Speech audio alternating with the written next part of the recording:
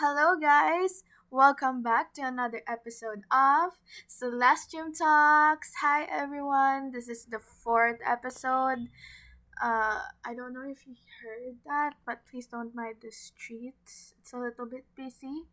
I don't know why. It's a Sunday, but apparently a lot of people are going out kasi, walang trabaho, rest day.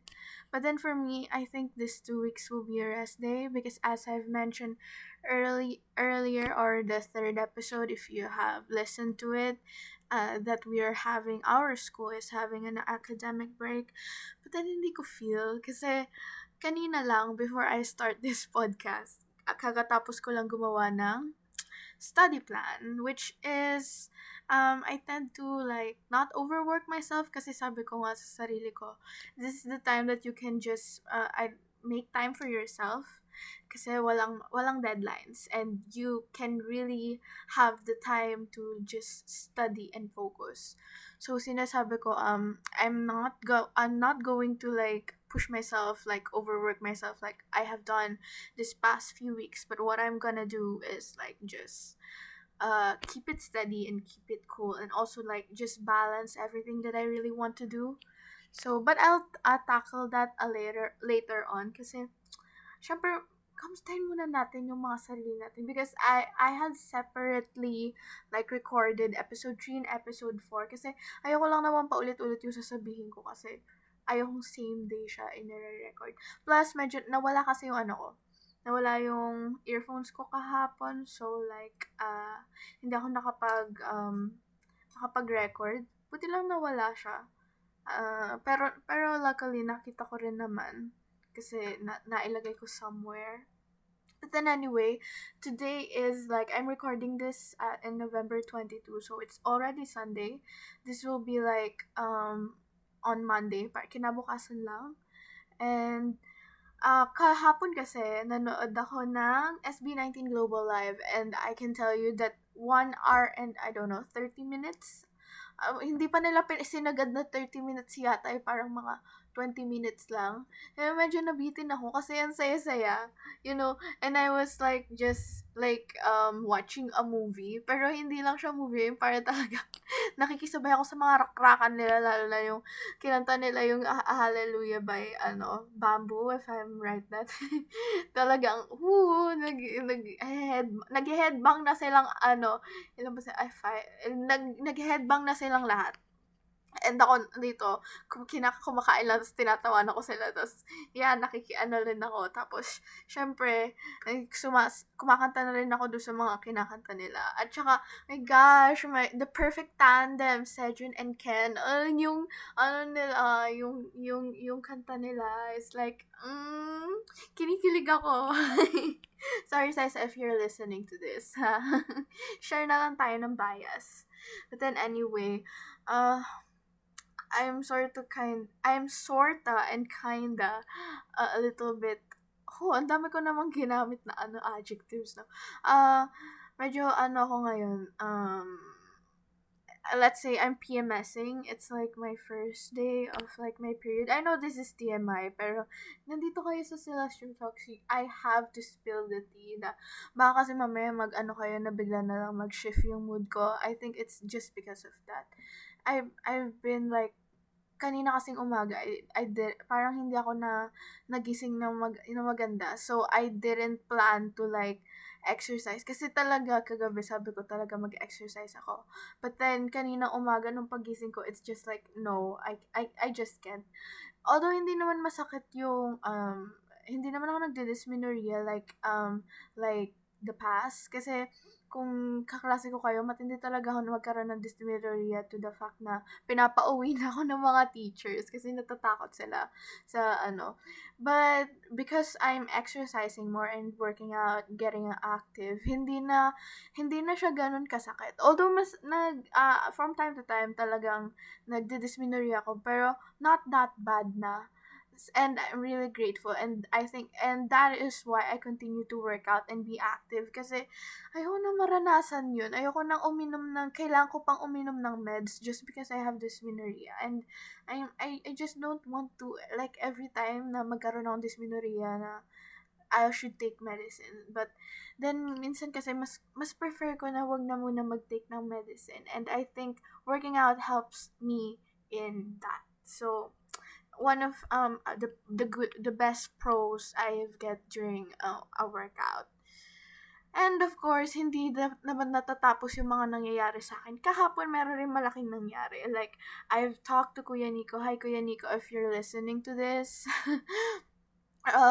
Kahapon sinabi ko sa kanya, our dog here in Metro Manila bit me. Like, literally. Kasi pinapakain ko siya. And parang, pala siya. Para siyang katulad ko, na napaka niya. Basta, medyo aggressive siya at that time. Tinutulungan ko lang naman siyang kumain. Nahawakan ko yung pagkain niya. Nagalit siya and he bit me. And he bit me on my hand. Ang sakit hanggang ngayon. I'm taking medicine, mefenamic acid, so that hindi ko maramdaman yung kirot kahapon. Kahapon lang naman, isa lang naman yung kinuha ko kasi masakit talaga. Tsaka namamaga, as in talaga nagkaroon ng bulge kahapon. Medyo natakot din ako. But then, I talked to my mom and I talked to my dad. Si daddy nga nagjo-joke pa. Malayo daw yun sa bituka. And apparently, syempre, our dog is like being taken care of my lola, mamu. And napabakunahan naman siya ng anti-rabies. And I was also vaccinated earlier this year for anti-tetanus. So I didn't have to like take a vaccine right now. So napakapalad ko rin at that ngayon kasi kahit nakagat niya ako, hindi ko na kailangang magpumunta pa sa doktor at inject pa. At buti na lang din nagpatetano ako. Bakit nga ba ako nagpatetano? Kasi ko. During that time, kasi my school pa, I'm still in 10th grade. Like, naglilinis kami. And then, biglang ako ng pako dun sa table namin. And, medyo nagkaroon, yung pako na yun, may may kalawang na. So, I freak out. I told my dad. And, he was the one who injected me the anti-tetano. Pero isa lang naman yun.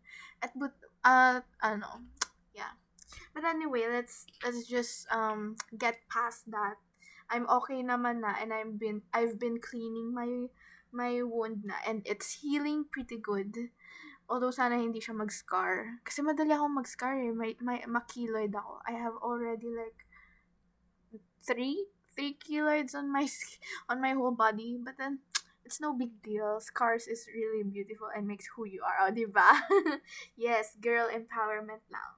And positive self-talk, which oral com is literally like yun yung last naming lesson bago bago kami mag-academic break. So, buti naman may natututunan ako kahit paano. So, apparently ngayon, kasi nagre-read ako ng mga dati kong book. Well, and I brought a book with me here in Manila, and I'm currently reading the last book of School for Good and Evil. Like, that's why I created this podcast, and it's like, kung naalala niyo yung first episode ko, this is to commemorate Merlin, who, spoiler alert, he died in the last chapter pa talaga. Last chapter pa nila talaga pinakita. And I was like, literally crying. Akala ko talaga masaya na yung wedding nila. So, iniisip ko, ano nangyari after ng wedding? Itinuloy pa kaya nila yung wedding? Kasi umiiyak na si Tedros at that time. So, hindi ko alam kung ano mangyayari nun. Parang hindi ko kaya magpakasal pagkatapos mamatay nung, like the closest friend. Or not like friend, parang uncle na kasi siya ni Tedros. Kasi syempre siya si Merlin ang tumulong sa kanila after mamatay ni King Arthur. So, like, malaki talagang impact yung talagang natulong niya sa kanila. Ang galing talaga mag-plot twist ni Soman Chainani. So, Soman, talagang napaiyak mo ko doon sa last chapter. And gusto ko lang i-highlight yung isa sa mga favorite chapters ko doon. So, shoutout kay Erin. Kasi alam na alam to ni Erin na kapag may favorite akong chapter sa book. Kasi pinapahiram ko lang sa kanya yung book ko para mabasa niya. Para syempre, makasave ng money. Ako na lang bumibili tapos babasahin namin pareho.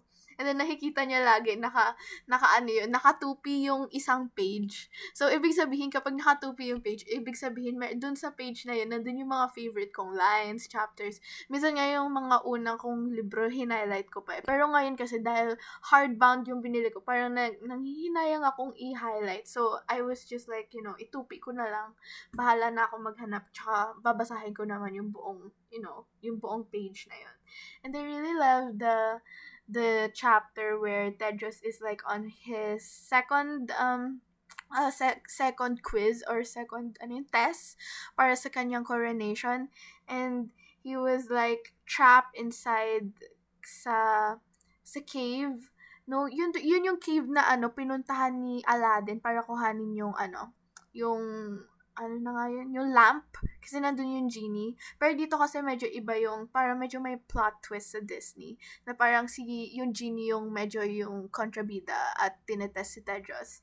But then anyway, enough about that. Kasi dun sa loob ng cave na yun, parang ina-outsmart siya nung genie. And like, Tedros was like searching for a plan, nag-iisip siya.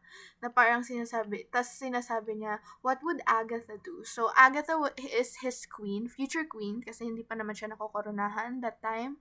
And, kasi si Agatha kasi yung character niya is talagang pang isang leader, na yung kahit na babae siya, kahit na madaming, nagda-doubt sa kanya, talagang throughout the book, talagang pinakita niya yung sarili niya na hindi ako, parang I'm not to be messed with, kasi magaling siyang mag-tactics, lalo na sa mga plano. Yung alam mo yung minsan, kahit ikaw, yung nawawalan ka na ng pag-asa, siya hindi pa pala nawawalan. And yun to the fact na yung parang lahat na, meron kasi nun yung books 5, I think, yung A Crystal of Time, yung lahat ng kaibigan niya, lahat ng supporters niya, yung boyfriend niya, yun nga si Tedros, is na lahat nasa dungeon, siya lang yung nakawala. Yung akala mo yung mawawalan na siya ng pag-asa, pero hindi pa pala, meron pa pala siyang plano. And I was like, wow, really, I'm really inspired by this character. Gusto ko siyang gayahin, and I'm really inspired by her character. Kaya lagi siyang nilo-look up ni Tedros. So, I'm really happy na ewan ko, nakakakilig kasi yun yung iniisip ka ng lalaki. Ano kayang gagawin ni Agatha kung sa kanya to napunta yung pagsubok na to. And it's like, gusto ko ng mga malalakas na leading lady na hindi lang umaasa sa mga lalaki, di ba? And I'm really happy na since first book, talagang hindi umasa si Agatha kay Tedros. Although naman, kasi parang feeling ko mas medyo ng mga unang libro, medyo mas helpless si Tedros due to his insecurities. Parang nagda-doubt siya talaga kung kaya ba niya maging isang magaling na hari tulad ng tatay niya. And parang, at dahil kay Agatha, na-realize niya na kaya niya basta kasama siya. O, diba? So, kinikilig ako dito. Kaya, I really recommend you, if you have the time to, and you have the money to buy the book. It's really cheap lang naman regarding its price. Kasi talaga makakapal yung mga books niya eh. And I suggest you like buy the bundle para makasave kayo ng mas maraming money. So, yeah, just a tip. Now, what I really want to tackle this is, although kaunti na lang yung minutes natin, because I really wanted to like end in a little bit shorter. My study plan this week is like composed of like ang ginawa ko kasi, hinati ko siya like for morning and afternoon. Yung afternoon ko is like my free time. It's like I can do whatever I want. I can go to the social media, but in the mornings, I have to really like parang study mode talaga ako. Like I have to do it from 6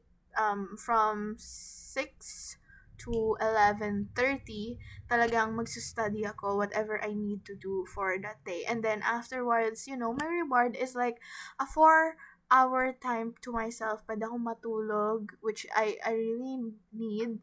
Kasi ewan ko, minsan inaantok ako due to, syempre, ang dami-dami kong ginagawa, and then I just want to like sleep and let my eyes close. Or I can, read a book, finally. Because I have bought something from Santa Lucia National Bookstore, and I really want to read this in the vacation kasi nga ito lang yung time na meron ako, and it's really thin, like it's just a 300 page novel, and I think I can finish this less than a week, maybe even less than 3 days or 2 days. Minsan kung magugustuhan ko talaga, minsan isang araw ko babanatan to.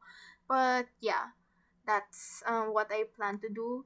And for the times that syempre, hindi ko kasi feel I'm this type of girl na, meron na naman mahihirap na subjects, and I don't want to really tackle them, and I don't want to study them. But what I really do, that the technique that really has been helping me for this past weeks, is the Pomodoro technique.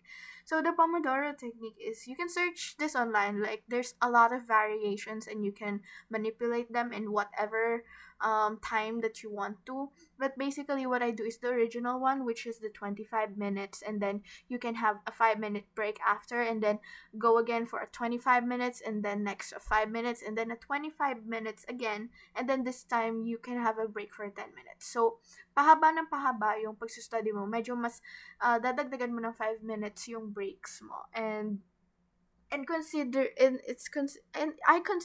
very effective for me. And if you want that to try out, then go ahead, and I want to hear your thoughts, and you can leave them on the comment section below if you're watching this on YouTube.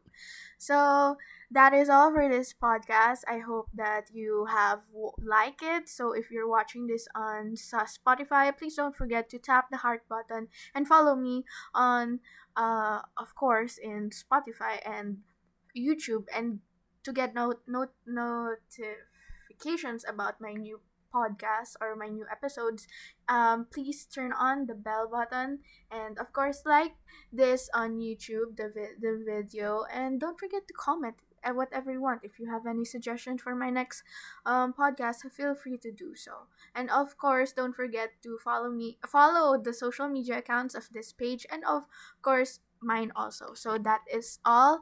Once again, good day everyone, and see you next time.